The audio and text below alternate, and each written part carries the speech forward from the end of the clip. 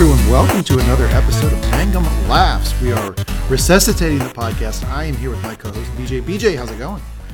So far, so good. This is an exciting time, BJ. We have not done Mangum Laughs in a very long time. We're just bringing pods back from the grave left and right on the Mangum Talks TV, or Mangum Talks channel. Mangum Talks TV recently has come back as well. So check that out. If you are a Star Wars fan right now, we are doing Mandalorian, and we are knee-deep in Season 2. Been a lot of fun doing that one with Spencer. BJ, anything you want to plug with Mangum Reads or Pottering Around? Yeah, so we are in the midst of the Forward Collection, which is a collection of short stories / novellas that you can borrow from Amazon. We're then going to be going into the Agatha Christie Award nominees for this year, and then look forward to book 4 of Harry Potter, which is Sarah's favorite book, coming in the new year. And I hear that Spencer's actually going to read this one in hardcover. I think he found a deal, as Spencer does. So he probably found it like at a thrift store or something. Yeah, he's got a hardcover of it. So yeah, check out Mangum Reads and Pottering Around. And now we can transition to this podcast. If you are new to the podcast, BJ and I review stand-up comedy specials. So we call it Mangum Laughs. We have covered a number of specials in the past. We've done Richard Pryor. We've done Dave Chappelle. We've done some of the greats and some of the worst. We've done some really bad ones as well. This one today, I think BJ probably lands somewhere in the middle. We are reviewing Kevin Hart's newest stand-up special recorded during quarantine called Zero Fucks Given that recently came out on Netflix. So, BJ, do you want to go through initial thoughts? And I'll do mine as well, and then maybe we can talk about specific bits that either landed or didn't land. Yeah, that sounds good. Cool. I always find it interesting with going into some of Kevin Hart's comedy, because he has a very distinct style that is fairly common of at least relatively popular comedians, but a lot of it sort of played on at least sort of like his interactions with his family and then interactions with other celebrities, and as we talked about off pod, like he's gotten more and more famous. And so going in, it was kind of like what is this going to be? And how did he do this in lockdown? And I was interested as to what was going to happen with it. And it was a very curious special in terms of like what he actually talked about and like how sort of his brand of comedy like has evolved or not. Yeah, I agree. So just to kind of set the table for folks. So I mentioned that this was recorded during quarantine. And what I mean by that is Kevin actually recorded this in his house.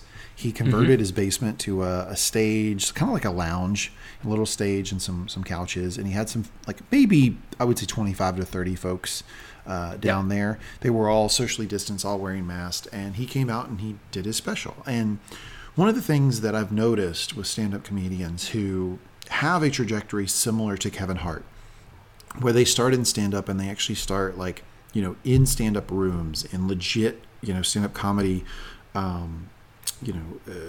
rooms and places, stuff like the Comedy Store or, some of the places in New York City. Laugh Factory, smaller clubs. Exactly. Stuff, but legit places, right? And they actually work material out and get really, really good. And they come up that way. But then they make the transition to star. And then they start doing movies. And then they get kind of bigger than life. And what I've noticed is that any like the people that I've seen with that trajectory, think Eddie Murphy, good example, their stand-up starts to suffer. And my theory for that is that often, the best stand-up comedy is observational comedy. It's pointing out the silly things that we do that we don't notice that we do, right? That's what always lands. And when you get as famous as Kevin Hart is, you can't go out and observe people anymore. You just can't be normal when you're out. And as a matter of fact, he even talks about this in his special. Now, he kind of dovetails it with, I can't go out due to COVID, but he also talks about being famous and how he can't go out, because he's so famous. And I think that the stand-up suffers, and what you end up with is something very similar to what the special is, which is they have to talk about what their life consists of. And so, it's a lot of talking about family, talking about the close-knit circle, talking about being famous, and it's often not as good. And I think that's what happened here. God bless Kevin Hart for doing this special. I think it's an interesting special. He clearly loves stand-up comedy. He's trying to get back into stand-up comedy. But I think his mega fame is absolutely going to affect his stand-up, and there's really not a lot he can do about that. BJ, what do you think? I agree with you pretty much across the board. The only other style of comedy that I think hits consistently, but maybe not quite as broadly, is stories, like sort of observational, but a lot more like people telling stories about stuff that goes on in their life in a funny way. And I think probably the most famous of them is like Bert Kreischer's The Machine, where it's just basically a relatively true story taken in a funny way. And Kevin Hart does some of this. I think some of it has to be like a little bit of a transition from just observations to like a little bit more stories about his life. But you notice in The Machine, he is doing observational comedy. Oh, right? Yeah. And he's doing it from a position, not a position of power and fame. He's doing it from like, I was just the little guy in the room, right? And that's why it's so funny that everybody's calling him The Machine. So, even to be able to have that experience, and I'm sure that is 60% false, but like to have some semblance of that experience, to be able to craft that story, you can't be super famous. So, right. And I just think it's inevitable that these guys, when they get really famous, struggle. And I would like to draw a parallel here with Dave Chappelle, who is also super, super famous. I don't think he's as famous as Kevin Hart is. Yeah. But he's very famous. And Dave has taken a lot of strides to try to put himself in a position to still be able to craft that sort of everyday, what is the average Joe doing comedy? He doesn't do big movies. He often will take time out to just kind of be away from the spotlight for a while. And he lives in some podunk town in Ohio, right? So he's doing a lot of things to set himself up to still, even being famous, to still be able to do that type of comedy. And I think, like, he did it consciously because, I mean, he basically ducked out of the spotlight for close to 20 years when, like, he was on that trajectory to be similar notoriety to what Kevin Hart is now. Right. And I think that some of what you're seeing with Kevin Hart is a lot of comedians seem to have this like need to do stand-up comedy.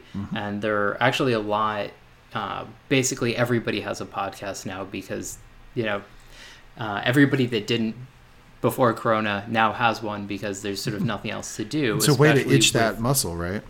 Exactly. Yeah. And like half of what they talk about is not being able to do stand-up, not being able to work out material in rooms, not being able to do all the normal things that they do. Makes them crazy. And I think that sort of doubled down for people like Kevin Hart, where it's not only can he not work it out, but even if he like had wanted to before lockdown started, he just wouldn't have had the opportunity to do so in a small room where people might not know him, or people aren't going to tweet about something like vaguely insensitive that he might have said because it's a joke that didn't land more than anything else. Yeah, absolutely. And to your point, a lot of stand-ups are talking about how they can't do comedy right now and it's killing them. And the best stand-up comedians, like Jerry Seinfeld is a really good example. Rodney Dangerfield's another one. Richard Pryor's another one. They all talk about when you're a stand-up, you fall in love with stand-up comedy. That doesn't go away if you're a true stand-up. And I think that's how you separate somebody like Eddie Murphy from Kevin Hart. Kevin Hart even says in the special, and I think it's honest, he says, I wasn't feeling right. I didn't feel right. And so I needed to go back to stand-up. I needed to do some more stand-up. He actually comes on stage and says that at the start of the special. And I think he's being brutally honest there, that he needed to do it. Now, the way he's doing it, he couldn't work the material out in rooms. He's having to do material as a very famous person. Yeah. I've talked about that in a kind of negative light so far, but I want to transition and say that it's not all bad. This is a special that is worth watching if you have an hour. You're not going to put it up there with Laugh at My Pain, right? You're not going to put it up there with Raw or some Live on the Sunset Strip. You're not going to put it up there with really good stand-up specials, but it is worth your hour. Kevin is still very funny, and there's some stuff that we can talk about that I think really worked.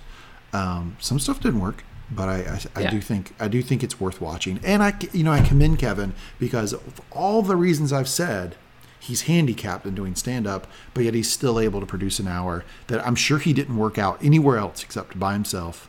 That's okay.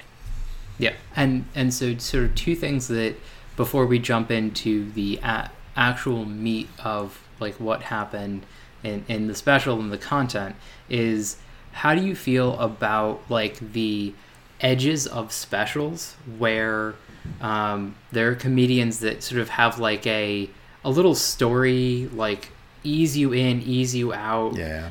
In this one, like Kevin has like some interactions with his family in the beginning and in the end, sort of as like lead into actually doing the special. And then there are other comedians that do this rather than just like they're there on a stage and it's just the special. That's a trend that a lot of stand-ups still hold to. Mm-hmm. I feel like it's a little bit of an antiquated thing. I don't think it's necessary. I didn't get a lot from it, to be honest with you. But it seems to be something that is comfortable for stand-ups to do, because if you look, like even Sticks and Stones with Dave Chappelle, he did a little like brief intro where he's like walking through a desert or something. Like a lot of stand-ups are still doing that. But to your point, in your ultimate question, I'm not crazy about it. Yeah, I can't see any time that it's really added something particularly interesting to everything else. I mean, it's not. I mean, sometimes it's reasonably well produced, and it's like, okay, that's cool, and it feels to me sometimes like comedians are trying to be like, this is a piece of art, and I'm going to do things around it to try and convince you of that, where it's just like, stand-up is like, you don't need to convince me, and so I kind of just want to fast forward through it. Yeah, I'm right there with you on that. But let's jump into the meat of the material, things that work, things that didn't work. Yep. Do you want to get us kicked off here? So I actually wanted to say one more thing, which is, we talked a little bit at Alphabot about who we think the audience members were, and it's probably like close friends and family and people like that. And I was just thinking that the venue is his house, and like it's his basement. How funny would it have been if somebody heckled him? That's such a funny idea. I had not thought of that. Yeah, no, he did not get hecklers. Shockingly enough, with doing it in his basement with his friends. But that would have been funny if it was like some guy just, boo, Kevin, get that weak shit out of here. No, that would have been Go great. Back upstairs. Yeah. Go make some dinner, Kev. That would have been funny. But yeah, no, he didn't get heckled at all. Friendly audience. I think he pumped in some laugh tracks too, to be honest with you. Yeah. Or I could see him having the audience wearing mics and just like mixing that well. Making it loud. Yeah. That could be it too. Okay. Well, what worked for you, BJ? I can get us started if you want us to. Yeah. Why don't you get us started? Okay. I'll tell you the first joke that really got me is Kevin, in the material, he talks about, being famous, and he talks about, he actually does a thing where he's like, he told his friend he was going to do stand up again, and his friend said, "You going to talk about your family again?" And he's like, "That's all I can talk about. That's all I do." Right. Yeah. And he talks about his family, and there is the thing where he's talking about his daughter, and his daughter likes a guy named, I don't know, the names aren't right, but the material is correct. Likes a guy named John, and oh man, I'm crazy about John. Then he likes a guy named Tim, and then he likes a guy named Mark. And when he gets to, she came in and she said, "I don't like Tim anymore. I like Mark." He says, And then in my mind, I thought, my daughter's a hoe. That was the first line that really got me, because it seemed like old school Kevin Hart, where he was willing to like just say things that he knew would be offensive, not only to his family, but probably to a lot of people. You know, dad calling like a 14-year-old daughter a hoe. Yeah. So he gets a little edgy. I thought it worked and made me laugh. That was a good like punch, and I like that he fought. Like, that joke really worked because it was like 3 or 4 punches in a row, and they all worked. Because he followed it up with just like, I had to like text one of my exes and be like, well, was it like this with you? And and then like he went and saw these kids, and he was just like, all right, I get it now. Hold on a second. So yeah, that was a lot of fun. For whatever reason, and him getting his like little cousins to talk about them having sex was just like a really funny situation to have conjured up to me. And like I kind of get it. Like with like when you're a little bit older or even a little bit younger than other family, like sort of feeling out how that relationship is going to work lends itself to comedy. And just like how he sort of leads into it makes you think that like he's gonna, you know, edge his way around in it, and he just drops the like, y'all aren't fucking. Yeah, as a way to like bring them out of their shells. And it's definitely just like this style of like sort of hating on somebody basically to make them like come out with like what they're doing. Right. So I like that. I also really liked where he when he would talk about, he just gets back to kind of what I was talking about, the monologue to start this thing, is when he actually addressed being super famous. Because that level of honesty, I think you can find humor in that. And he did. He talked about, you know, his kids are only used to flying private. And, you know, he obviously split up with his ex-wife, and you know, some of the kids that he has are his ex-wife's kids. So he said that they were with, you know, his ex-wife, their mother, and they were at the airport because she, like, you know, the implication there is that she doesn't have the money to fly private. And the kids are calling him like, this is hell. Like, Dad, they're taking away my, you know, they're taking away my lotion and my toothpaste, and they won't let me bring all my bags. Dad, this is terrible. Why are all these people here? And he's like talking to them, and he says, hey, put your mom on the phone. And he said, the mom gets on the phone and he says, checkmate, bitch. And he hangs up. Yeah. I thought that was great. Great on a number of levels, right? One, he's talking about the fact that he's super famous, and he's addressing the fact that his kids are spoiled and finding humor in that, which I feel like is truthful, and it lands a little bit more than it lands pretty well. And then also, you know, he's taking a shot at his ex-wife, which is also funny. And a lot of people can relate to that. Backdooring into observational comedy about how unpleasant like an airport experience is. Right. He's actually getting to like old school like Seinfeld material, right? Like, oh, right. Who likes an airport? Like, you know, kind of getting there. Like, so what am I going to do with my lotion? I'm not going to blow up the plane. Really good bit. And then like mixing that with just like, well, my kids have like 5 game systems, and they're only allowed so many electronics on board. Yep. Yeah, it was good. I thought that joke landed pretty well too. What was the one with his sex tape?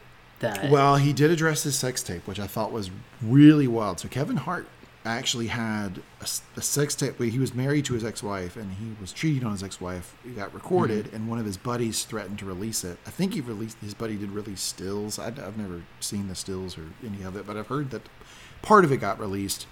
And, you know, he sued his buddy for trying to like extort him or blackmail him, and he won, and he bankrupted the guy who was doing this, obviously not his friend anymore. Anyway, pretty ugly personal, you know, situation for Kevin to have gone through. Yeah. But he does address it in the special. I'm not really remembering how he referenced it. Do you remember that, BJ? No, I just remember a bit like him Oh, he was talking about something going on, and you know that something got like more views than his sex tape or something. Some casual reference, but I remember that you and I just went like record stop and looked at each other like, wow, he actually talked about that. And it was really funny. I think he was talking about him being recorded eating a hamburger after he went vegan. Yeah, in the McDonald's parking lot eating a Big Mac, and somebody recorded him. Yeah. Right, and like he dropped it because it was going to get more views than his sex tape or something like that. And yeah, it was something along those lines. But he did reference it, which I thought was funny. There was a lot of funny in that. Just even talking about it, and it reminds me kind of on a much smaller level when we watched Live on the Sunset Strip with Richard Pryor, and as soon as he even addressed the fact that he lit himself on fire. Right. Obviously much more painful personal situation physically and mentally, but still in the same vein of addressing your pain, the audience went crazy, right? And I think that if Kevin was in an arena and he was doing this with regular fans, I think the reference of the sex tape would have gotten, exploding in laughter. Yeah. Yeah, absolutely. It certainly did in our living room.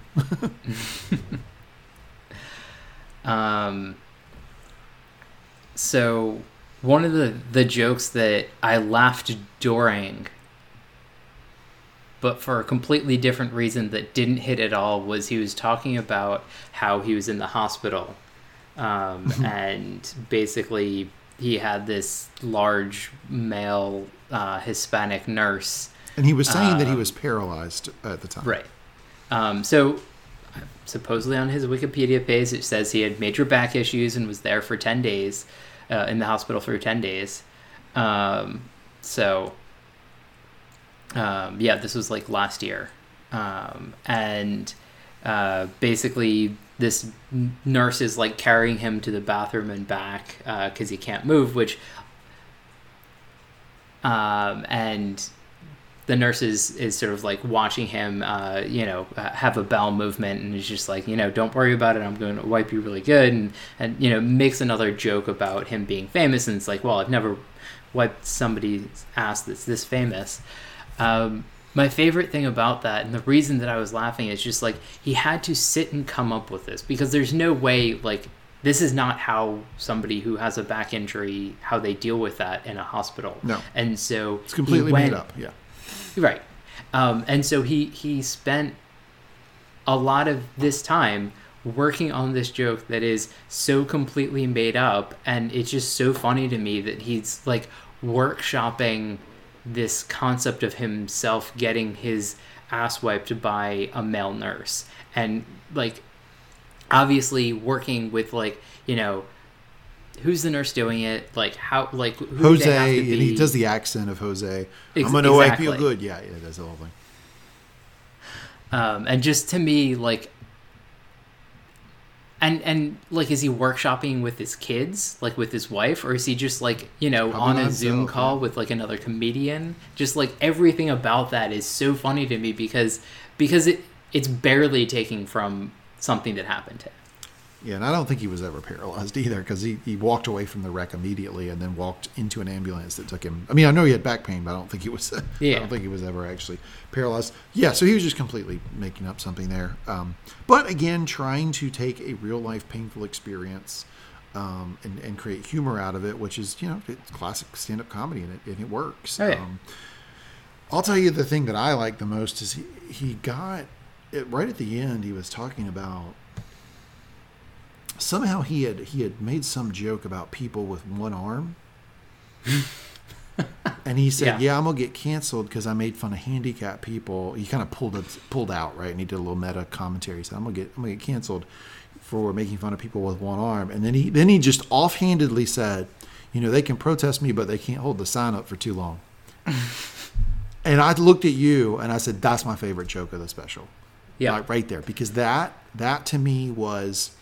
He's sitting in the Comedy Store, and he's like, how can I have a smart audience in the Comedy Store that has heard a lot of these beats before. How can I say something that's gonna hit with them, something they don't expect? And that type of joke is something that would shake the room a little bit in some room like the Comedy Store. And I feel like that was OG Kevin Hart material, and I really liked it. And that was probably one of the only moments where I felt like he was doing like, and I think I even told you, I was like, that's Philly Kevin Hart.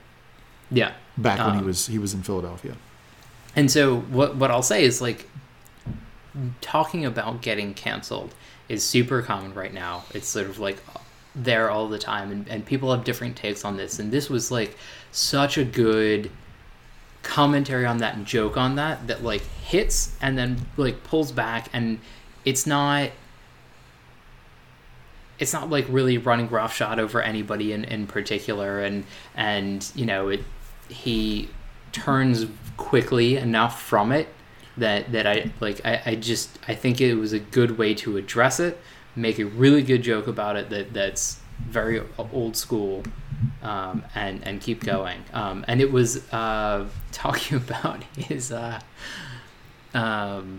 boxing, which that was really funny. But that was also old school Kevin Hart, right? Making fun of his stature, making fun of his inability physically, like that's old school Kevin Hart material. Sorry to cut you off, but I was just pointing that out. And making fun of his like relatively high pitched voice, and you know, sort of going back and forth on this, and I think that, you know, parts of that set of jokes hit, and like, but I felt it was a little bit long and how he was sort of dealing with it. Mm-hmm. And well, and the I think thing about sort of, it's just, sorry, but just to the front end of that joke, the thing about him not being able to see, but it was actually his head piece that had come down over his eyes. I know that's silly, but man, did that make me laugh. Oh yeah, and that's what I'm saying. Like, there were definitely parts that were really funny and made me laugh. Like his headgear coming down, his trainer like telling him that you know, his jab is like lightning, and you know, describing his opponent as one-arm guy. That's where the one-arm thing came from. There you go. Yeah. Okay, we can connect them. He was the storm tracker because like he couldn't hit with any of his lightning jabs. I mean, like, those were funny, but it was just, it felt like there was a 5-minute setup, and then there were a couple there were like some rapid fire punchlines, but it was a long setup, and I think that's where you really see a lot of times that he didn't get to work this out, didn't get the rhythm of it. Very good point. And he had, you know, it was basically an hour-long special with 15 to 30 minutes of tight material, and it's understandable. Like, you know, there's no way he can work that and pair that appropriately, so he just has to do like what he came up with in long form, because he just doesn't have the space to work it out. He doesn't have, like I was talking about, he doesn't have that smart audience that will tell him that went on a little long, this part is good, that part is not. You know, getting those cues from that really smart comedic audience. Really great point there, BG. I think that's one of those he could have tightened up. But there was funny moments, right, when he said that he was getting ready to hit him with the jab, and he went forward to hit the jab before he twisted. He stepped forward and then pop, pop, pop, and he actually used the microphone to hit himself in the head. Yeah. And then he said, then I went blind. I couldn't see nothing. Like that, really, really funny stuff. But again, I agree with you. The setup was a little long, and I think the joke itself went on a little long. And it's sort of fun to see. Like I can't always decide where I land on this. It's usually like in retrospect that I sort of have this appreciation where like he has a couple of signatures, and banging himself on the head with a mic is one of his signatures. Mm-hmm. I sort of mentioned this, like Chappelle bangs the mic on his leg. He does a loop, whereas like Kevin Hart does like his crying noise, his he does that a lot. Yep. You know, bang the mic on his head, and then like the stereotypical white guy, which you mentioned was so funny that he did it for Seinfeld, because Seinfeld is like has such a like everybody does their Seinfeld impression. Yeah, I had to actually stop the recording, stop the special, and be like, he's using his normal like white guy voice. And he couldn't come up with a Seinfeld? Are you kidding me? Like, everybody has a Seinfeld. Right. You know, a lot of people do really bad Seinfeld, but you still know that they're doing Seinfeld. And I don't know if it's... I do a bad Seinfeld.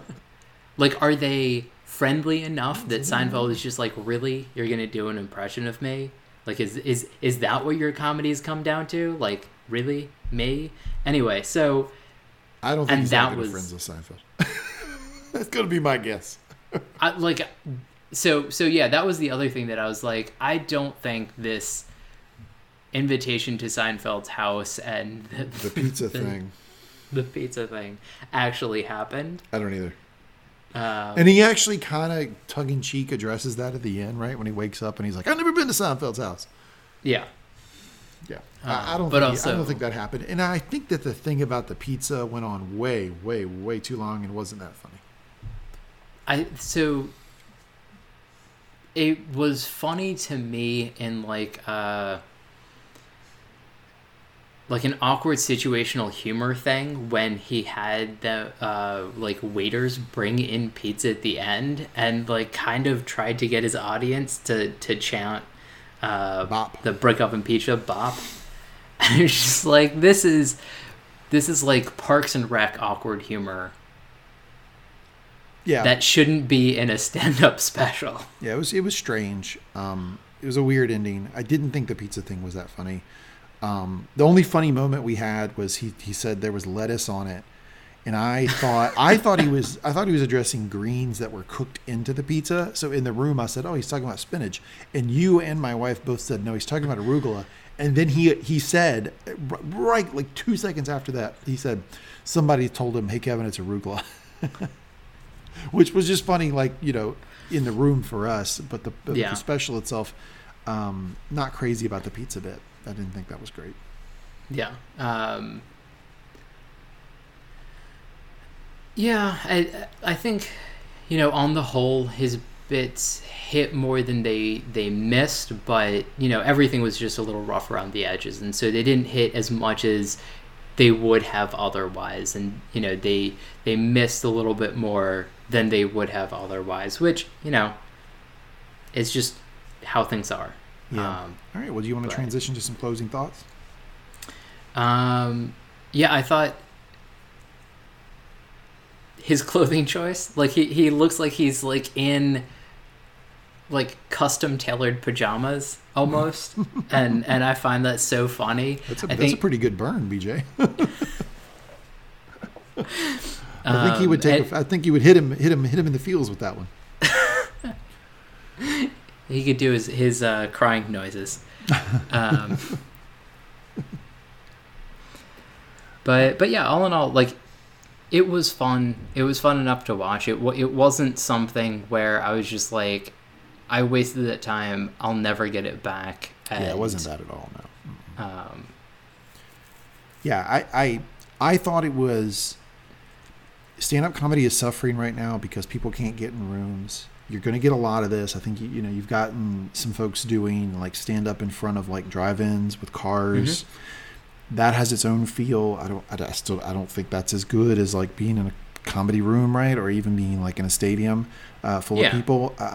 But you know, it's things people are trying out because it's a weird time right now. And Kevin tried out something, you know, different himself, which is to do it in his house, do it in his basement with, you know, socially distanced folks who are wearing masks, you know, that he knows. And, you know, God bless him for trying it. I think that, you know, we're going to look back on that and say, probably we're going to say Kevin did the best he could under the circumstances. And he did give us an hour of pretty good stand-up. I mean, it's worth watching. So, all in all, I'm going to give this a B-. Mm-hmm. I think in 5 years we might look back and give it a B+, A-, just because, you know, we may look back and say, man, he was really dealing with something difficult there. But, you know, in the moment, us watching it right now, I'm going with a B-. Yeah. You know, it's tough because he's going up against a lot of comedy that was worked out before Corona, and it's just not a fair comparison. And so, like, it's sort of like, you know, the joke is he has a star next to his name for this, and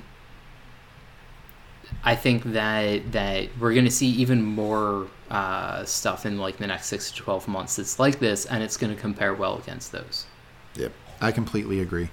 Okay, all right. Well, BJ, I would like to say what a pleasure it is getting back into Mangum Laughs with you.